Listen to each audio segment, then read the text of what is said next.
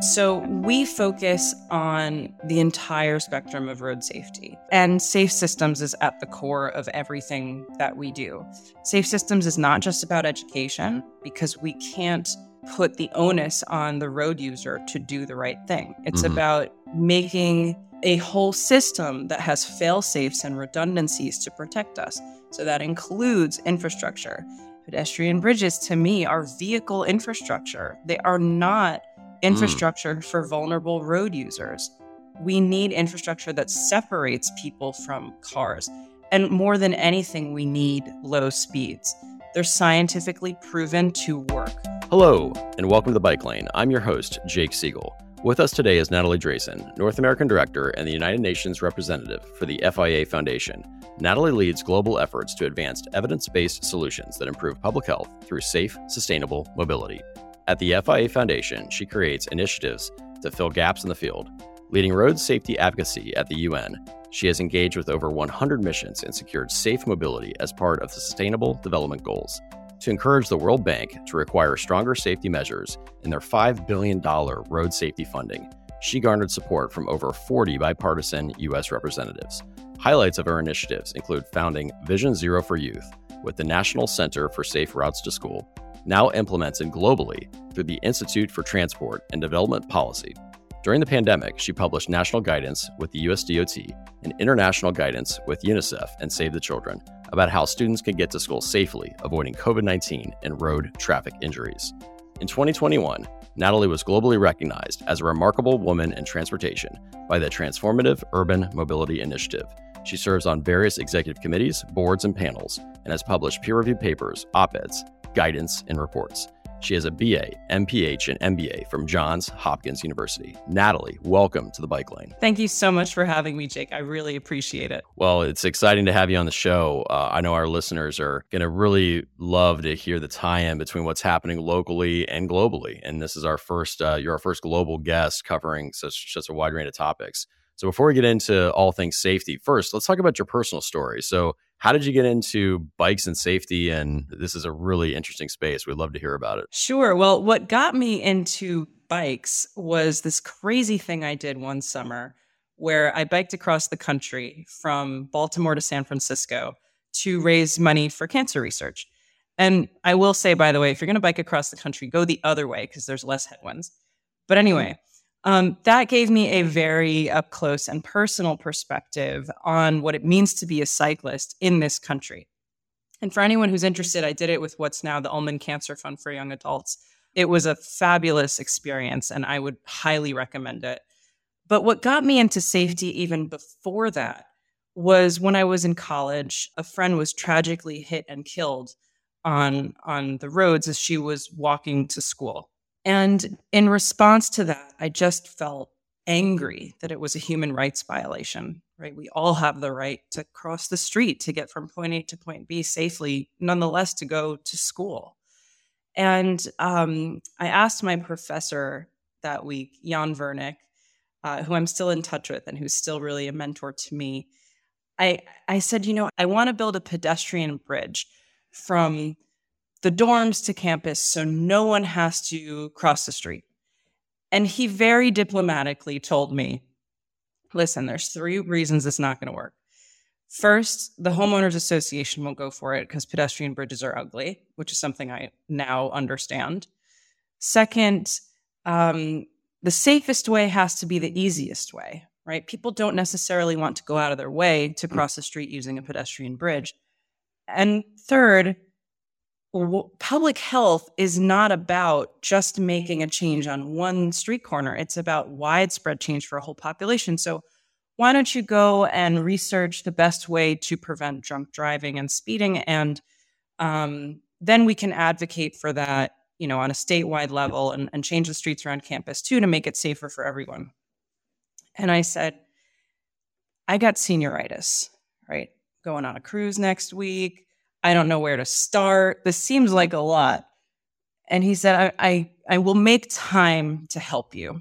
And that was life-changing to me, this experience of making a coalition with Baltimore DOT and Hopkins and MAD and others to lobby and testify, along with my friends, for changes that would protect other students in the wider community as well.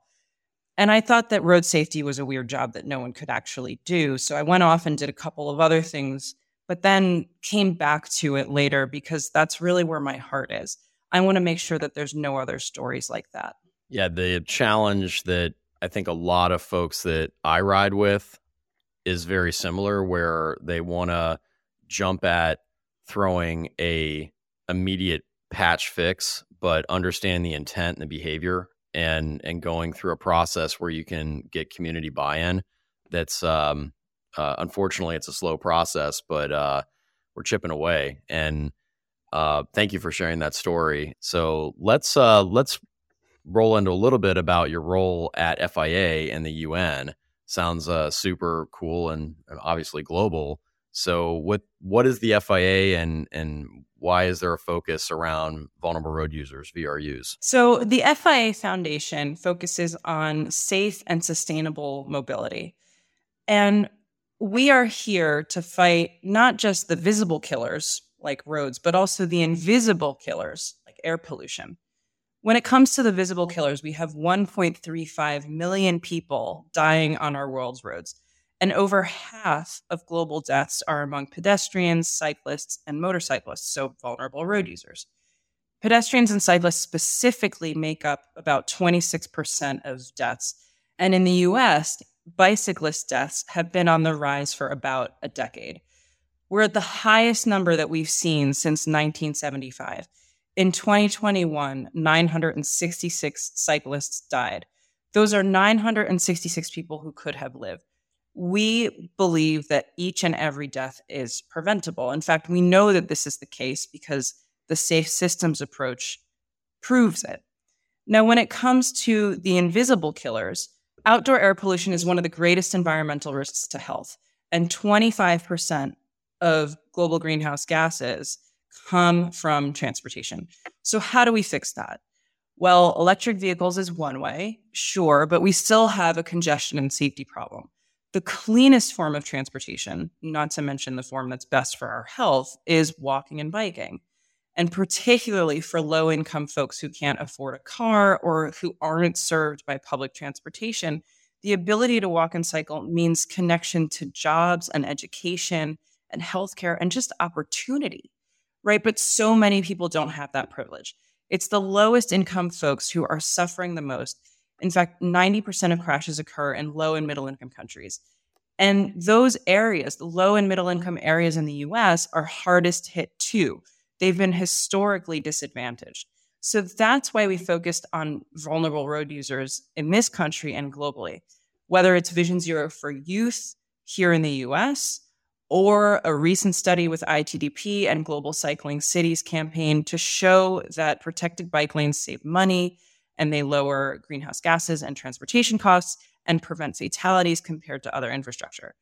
We cover all of these areas, and we believe in a world where nobody dies on our roads. Love it. We oftentimes in Detroit talk about Vision Zero and the strive for preventable deaths. And I think that for organizational priorities, a lot of our listeners are coming at the safety from our automotive community, from active safety and like Ford collision systems, ADAS, and other types of programs like this. So there's definitely some feeling around preventable deaths that can happen by separation between the different VRUs. And I always go back to our first guest, and we love her, Noah Bunyan, who used to be with People for Bikes. She just got a new gig, so congrats to her. She always talks about the most valuable form of protection is still asphalt and concrete. And as a cyclist, I know it, I get it. But to your point, even just to kick off the show today, is that we can't put a pedestrian bridge everywhere for a variety of reasons, and we can't put protected concrete barriered bike lanes everywhere. There's going to be moments where there's sharrows, and even with greenways, you're going to have what we used to have for last mile, talking about for the last mile delivery for Amazon will probably be last mile on a bike, whether it's an e-bike or an analog bike. So there's a lot of those types of questions that kind of roll around. So specifically within your role, are you mostly prioritized around infrastructure or behavior change, or is it kind of like or do you kind of touch those multiple facets for the visible vulnerabilities? So we focus on the entire spectrum of road safety, right? And safe systems is at the core of everything that we do. Safe systems is not just about education, right? Because we can't put the onus on the road user to do the right thing. It's about making a whole system that has fail safes and redundancies to protect us. So that includes infrastructure. And you mentioned pedestrian bridges. Pedestrian bridges, to me, are vehicle infrastructure. They are not infrastructure for vulnerable road users. We need infrastructure that separates people from cars. And more than anything, we need low speeds. They're scientifically proven to work. Physics shows us that if you unfortunately hit someone going slower, they are more likely to survive that crash than if you hit them going faster. And that's particularly true for children. So we focus on the whole gamut. And we also focus on vehicle safety standards. There are too many countries in this world where people buy cars without seatbelts and airbags. And I know that might be shocking to Americans because we're so used to it, but it's just not the reality. And our lives here are not more valuable than the lives of someone in a country where safety is not available to everyone, where it's not democratized, right? And even with our own country, we have serious disparities. So our goal is that safety should not be a luxury. It should be a human right. I agree on democratizing safety, and I see it. I'm the Lycra guy, going up and down with trying to stare at my watts and get my Strava PRs. One example that I really love is the for pedestrians is the early. I forget the exact name for this. You may know, but like the name for when the crosswalk sign lights up before the vehicle traffic light turns green. Is it a hawk signal? Might be. It's basically it's the standard like white walk versus red don't walk, but it turns on early. It gives that priority to the pedestrian when the walk sign goes from the red to the white walk mode. And what it does is it really tells that the other drivers and all the people around the intersection that there is a priority given to the VRU, and that's a systems thing. So I don't think that 99.999% of sober drivers would not want to run somebody over on their bike or walking. But sometimes what happens is like I'll be approaching an intersection and a vehicle's turning right. I'm going straight. The light turns green and the car just goes, and they're not on the lookout. And that it's a commonly referred to as a hook issue. But it's one thing if I'm rolling up in the green paint on a bus that's already moving, and then as a cyclist, it is on me, and it shouldn't be, but it's on me to kind of recognize and just be another road user that like, hey, this is about to happen. And even though I have the right of way, I'm going to get run over by a bus. The issue I'm talking about that is like more pressing is that the driver sees me and he or she thinks that they have the right of way just to turn right in front of me and don't think of me as someone that has the right to continue going straight to that intersection. So like those kind of systems designs can certainly help quite a bit, but that like I love what you're saying about that. That goes along with having the education and access to those types of programs, because if it's not available in like a lot of the areas in Detroit, we don't have those more advanced traffic signals. Or another one is like we call them dead reds in the cycling community, where you roll up to a traffic light, the sensors that are in the roadways that won't pick us up as cyclists or pedestrians, and we call those dead reds. And you're pretty much forced to have to go through it because it's just never going to turn green for you. You know, what you're talking about also is the difference between a speed limit sign or something that just suggests that we slow down, right? Don't suggest that I slow down. Please force me to slow down. We can't just leave it up to humans. We are prone to error. We don't always do the right thing. When I violate a traffic law or I behave unsafely, it's not intentional. And that's why we need an entire safe systems. We need infrastructure and policy and other components too to help guide us towards safe, life-saving decisions. We can't just leave it up to vulnerable road users. That's not fair and it's not effective. Yeah, agreed. And like it can't be on the VRUs, can't be on the drivers, or on people that are working on highways. I want to follow up on your comment about force me to slow down.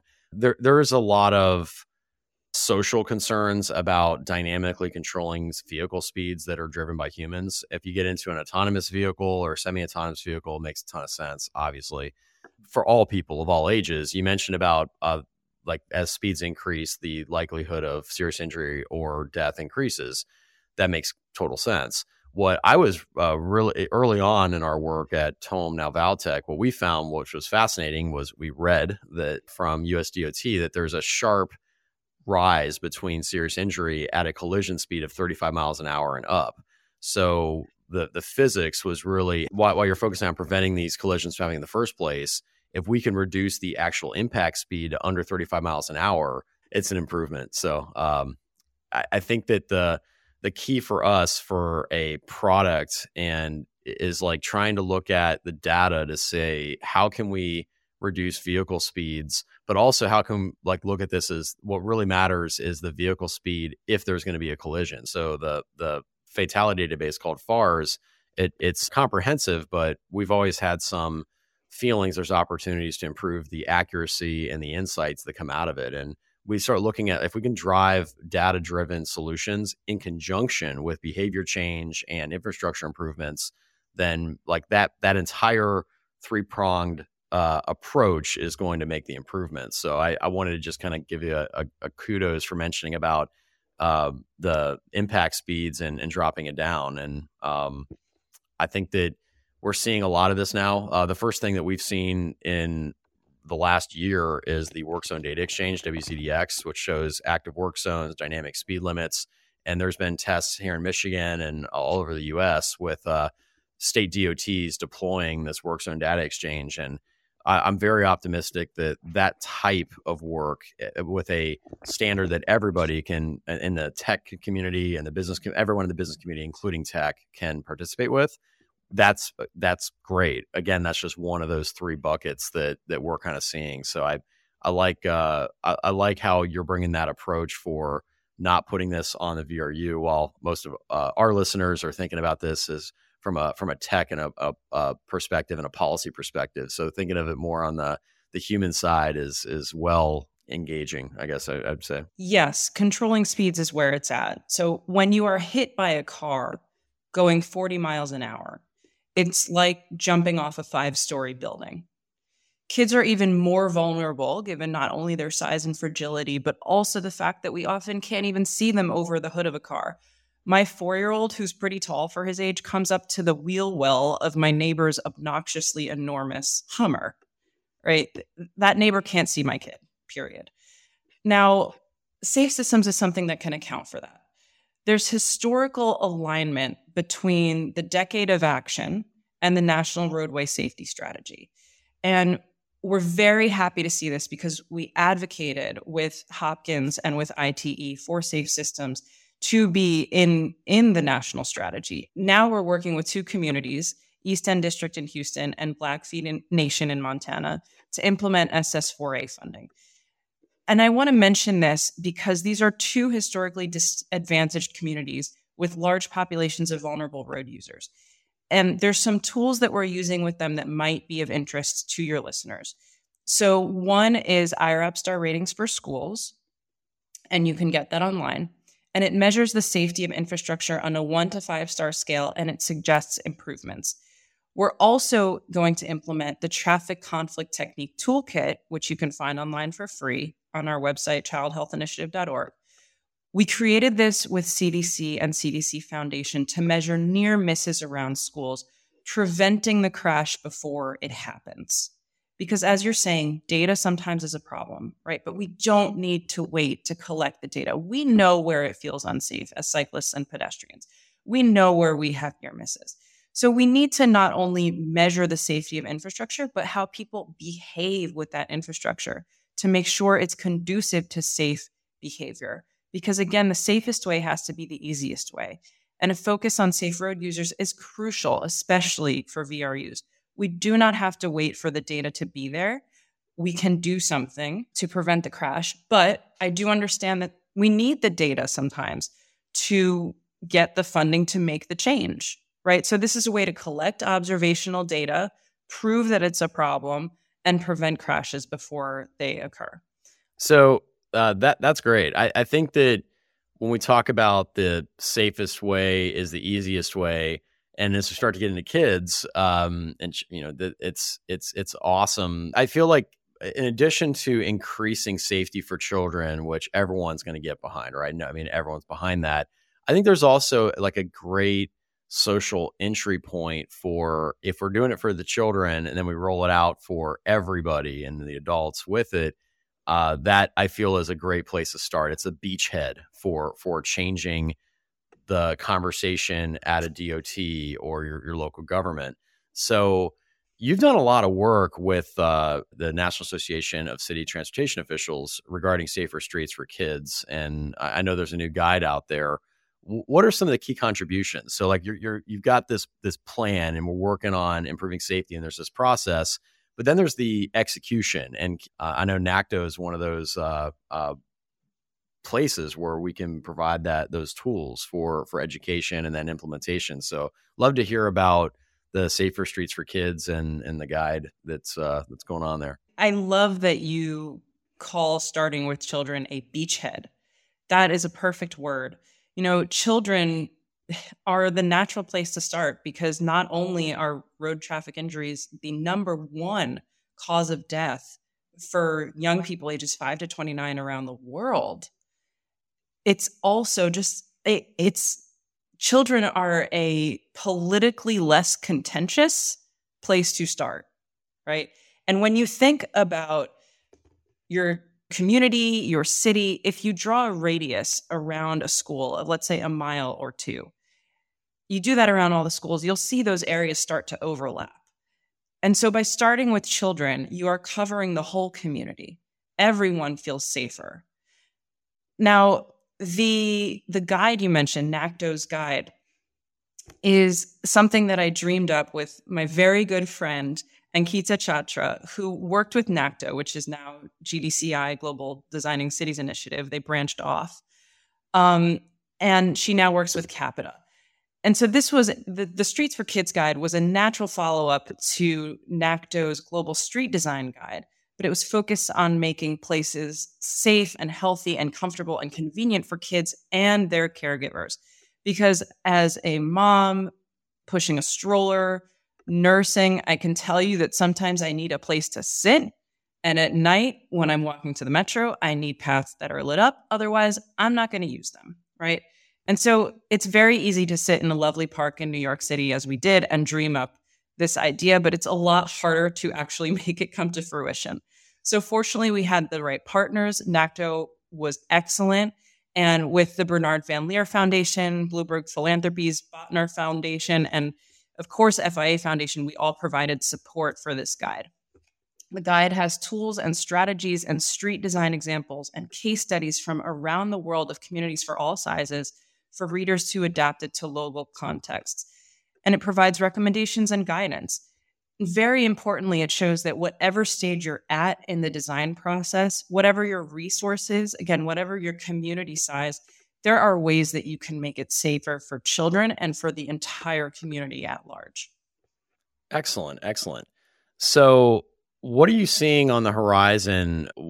Where are we going from here with the kids and safety? I'm cautiously optimistic that we're going to see more walking and cycling to school. We did a poll by YouGov, and it shows that there is actually global demand for this. Almost 3/4 of people globally support physical changes like closing roads and limiting traffic and reducing speeds to protect children.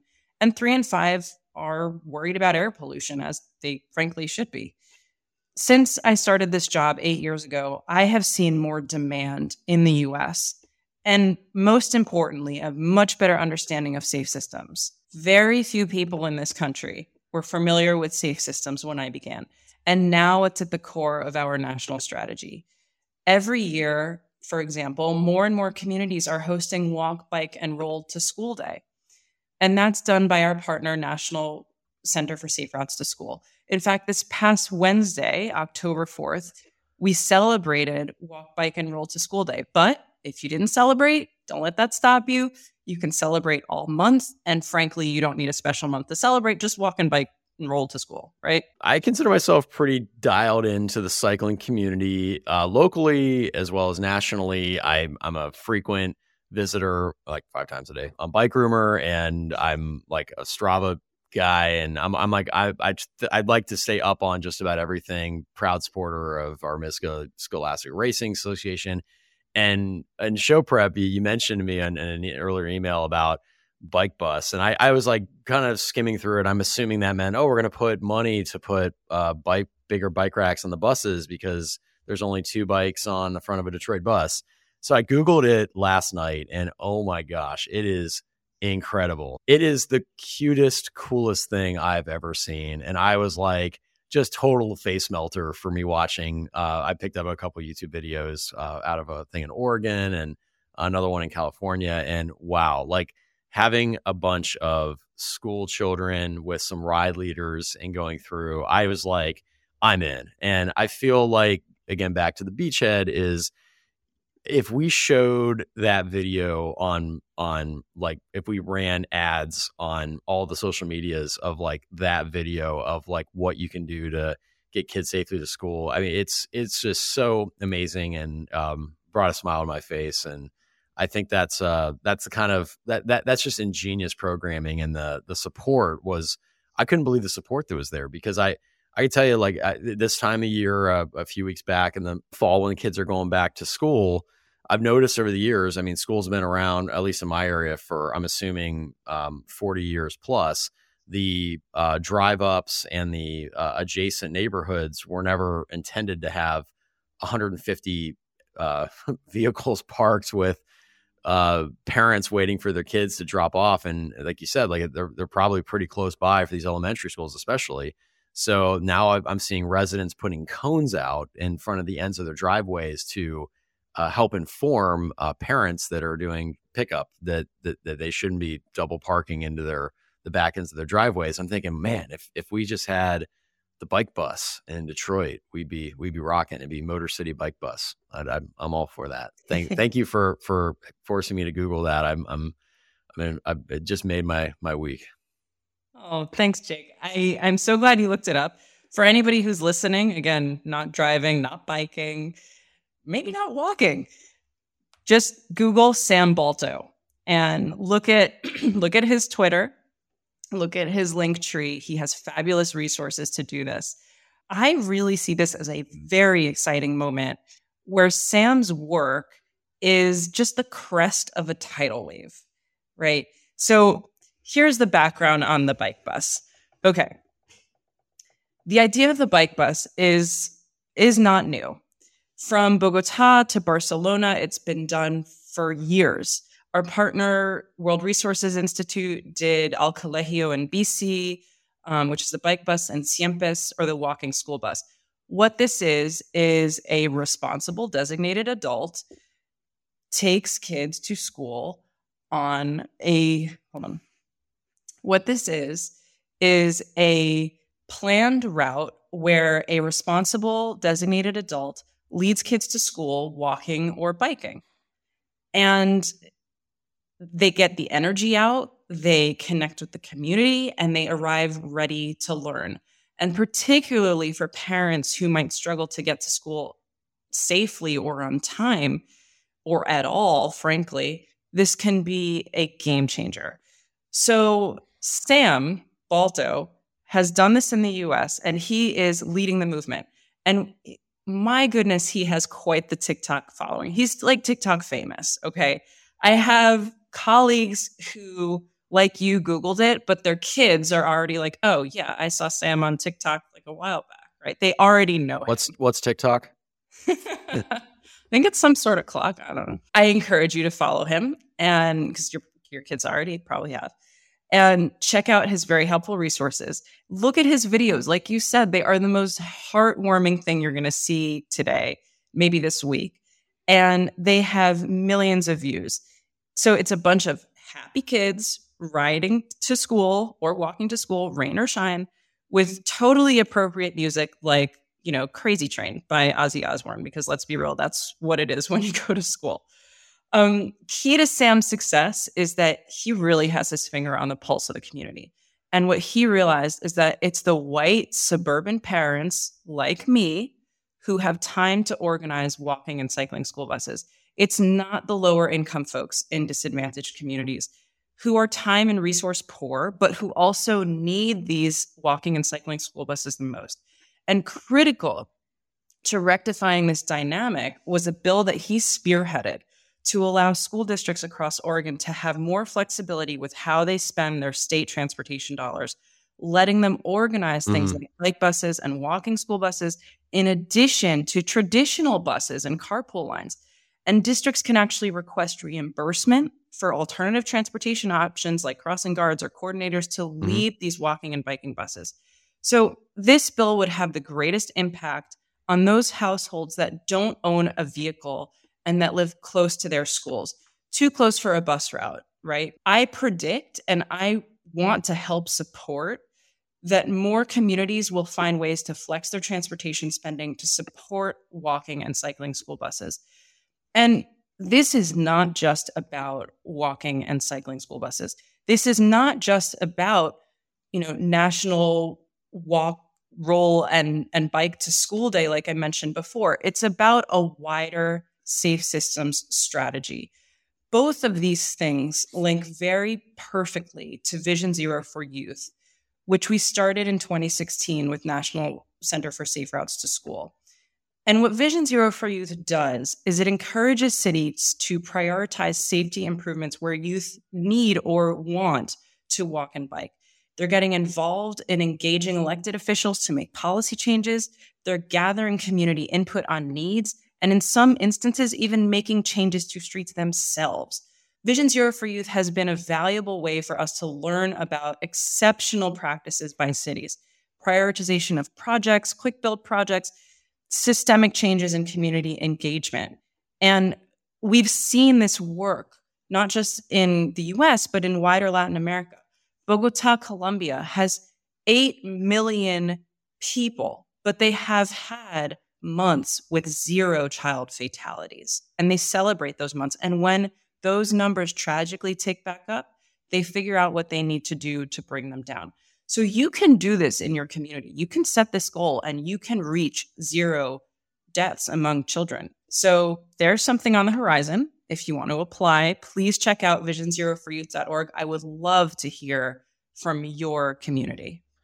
I love the story around the kids, and then to bring it back up on kind of one wrap up point on safety topics is again back to the beachhead for kids, and then promoting. Obviously, at a social level, we've got an education opportunity that in 40, 50 years from now, we can change the feeling around road equity between the different road users. And for any of the cyclists listening, we know that the old get on the sidewalk routine, and that's a social thing we can change. And if you teach a younger generation, you have it. But then also you're talking about redesigning intersections and then garnering support. And I think there's the more that existing drivers, humans, are going to be seeing people on bicycles, people walking as a norm, that starts to change the expectation. And I've read, I mean, that this is all part of the complete package for improving safety. And I didn't know about the international pieces as well. As Americans, we can be a little thick-headed sometimes. And we try to just say, well, we will innovate. We will solve this. And this is America. And especially in Motor City, we are Motor City. We are cars. And trying to take other countries' learnings, especially from countries that haven't always been, in at least my opinion, kind of rub it in our face that they're safer and better, and just saying like, hey, here's what works. I feel like the cycle, like the reactionary cycle of our country, needs to improve. And forget about what the ultimate changes in concrete, asphalt, electronics, vehicle design, you name it. I mean, whatever that is, we need to go faster. Like, we need to pick up the pace for when we see a problem, we need to go through it. Just like my See-Click Fix app I use locally to get a tree out of there in a day or two, which used to be weeks.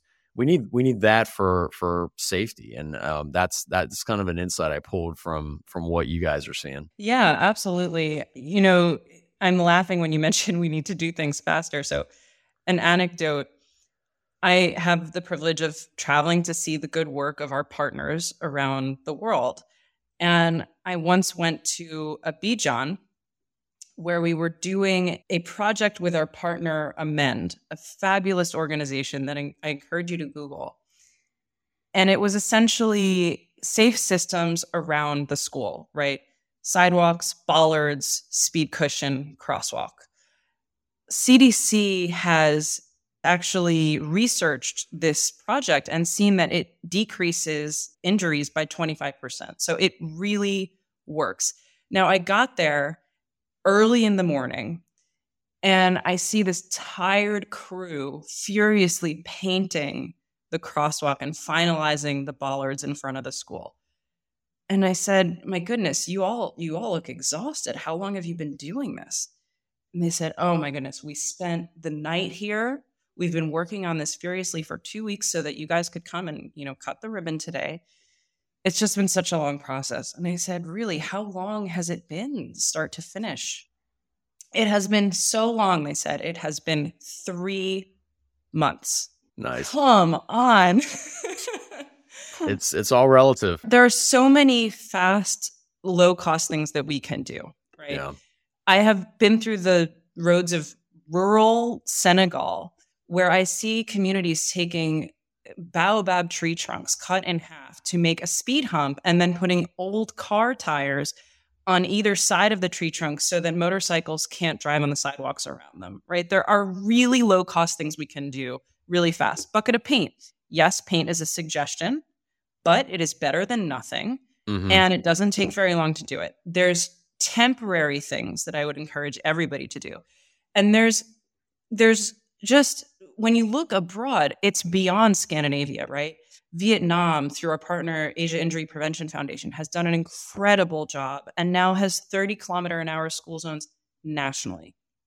In Rio, ITDP, our partner there, is implementing bike lanes to increase safe routes to school and access to green spaces and multi-purpose centers and open streets because it's about a whole community and livability. And the project's even going to include playful elements and resting areas. Who doesn't want that, right? When you have that, the whole community feels safer and frankly, just more fun. Yes, there are great examples in Europe. So London, school streets, fabulous. Roads outside schools are just closed to vehicles. You mentioned people putting traffic cones out in your own community, right? Put those traffic cones in the road so that you just have the road in front of the school just closed to vehicles. Kids feel more confident. They don't have to wait for a bunch of cars to cross the street. The whole community benefits. It reduces congestion and air pollution. We actually launched an air quality testing program to show that there's a positive impact on air quality. And the mayor of London says the results are going to show how much of a difference this initiative makes. I was in France this past summer, where my family lives, and in Paris, you've got 20-mile-an-hour school zones.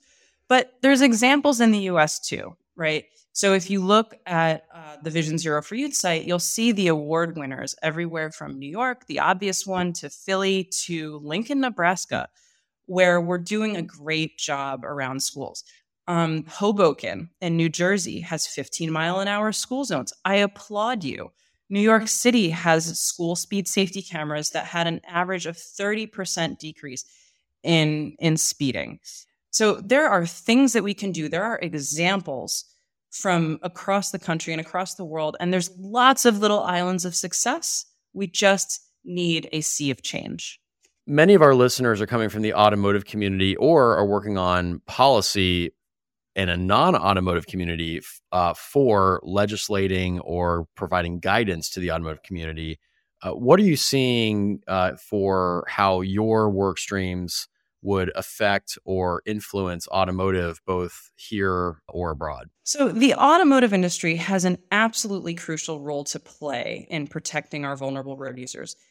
Pedestrian deaths are skyrocketing in this country, as you know, right? They're up 77% from 2010 to 2021. I don't volunteer my child to be a statistic, and I know no one listening does either. So the automotive industry can, and frankly should, be a leader. We know that there's a link between car size and severity of a crash. And I know that it's really hard to address that from a business perspective because SUVs make up over half of the market share. But remember, though, that nobody wants to be behind the wheel of a killing machine. Along with decreasing car size, there's lots of things that you can do to protect pedestrians. And you can see these things on the Euro NCAP site under vulnerable road user protection, like autonomous emergency steering to avoid a crash with a cyclist or pedestrian, pop-up bonnets, or external airbags.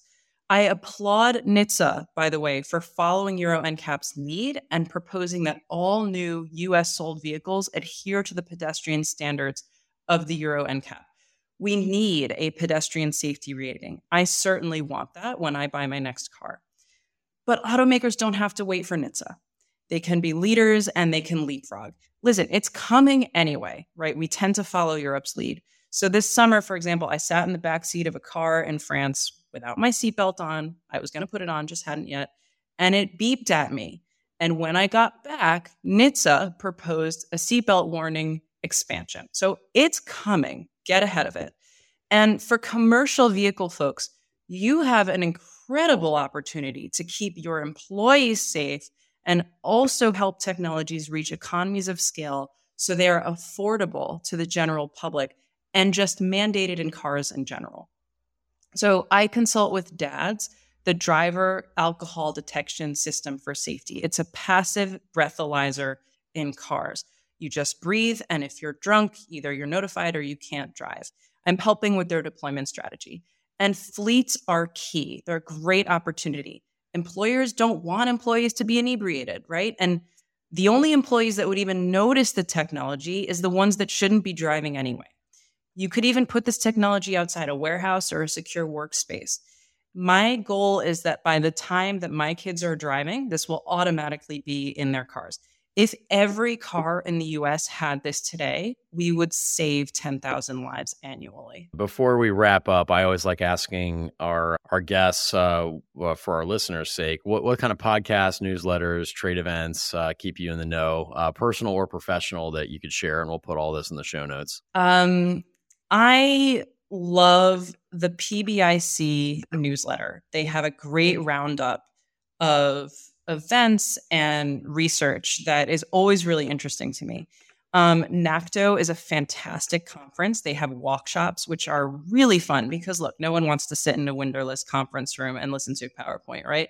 Best way to learn about a city, get out, walk, cycle, talk to the DOT. That's how we learn. There's a lot of that at NACTO. Our partner at GDCI, again, formerly part of NACTO, talked about the Streets for Kids guide in the latest episode of the Mobility podcast. And so she's presenting on the Streets for Kids guide. I would definitely encourage you to listen. Anna Spirakova, she's fantastic. Shift is a good podcast about mobility. And on a personal note, I love the podcast Wiser Than Me with Julia Louis-Dreyfus. She interviews famous older women who have truly lived far beyond their years and have real advice to give. We could all use some perspective and life advice from older, wiser women who are often sadly invisible in society, but have so much to offer. Okay, great. So Natalie, thank you so much for being on the show. Definitely different dynamic than we have, and one that is well needed. And I look forward to having you back. And thank you for all the hard work that you and your organizations have been doing and supporting the UM. And that was Natalie Draisin, North American Director and United Nations Representative for the FIA Foundation. I'm your host, Jake Siegel. Thanks again for listening, and see you next time in the Bike Lane.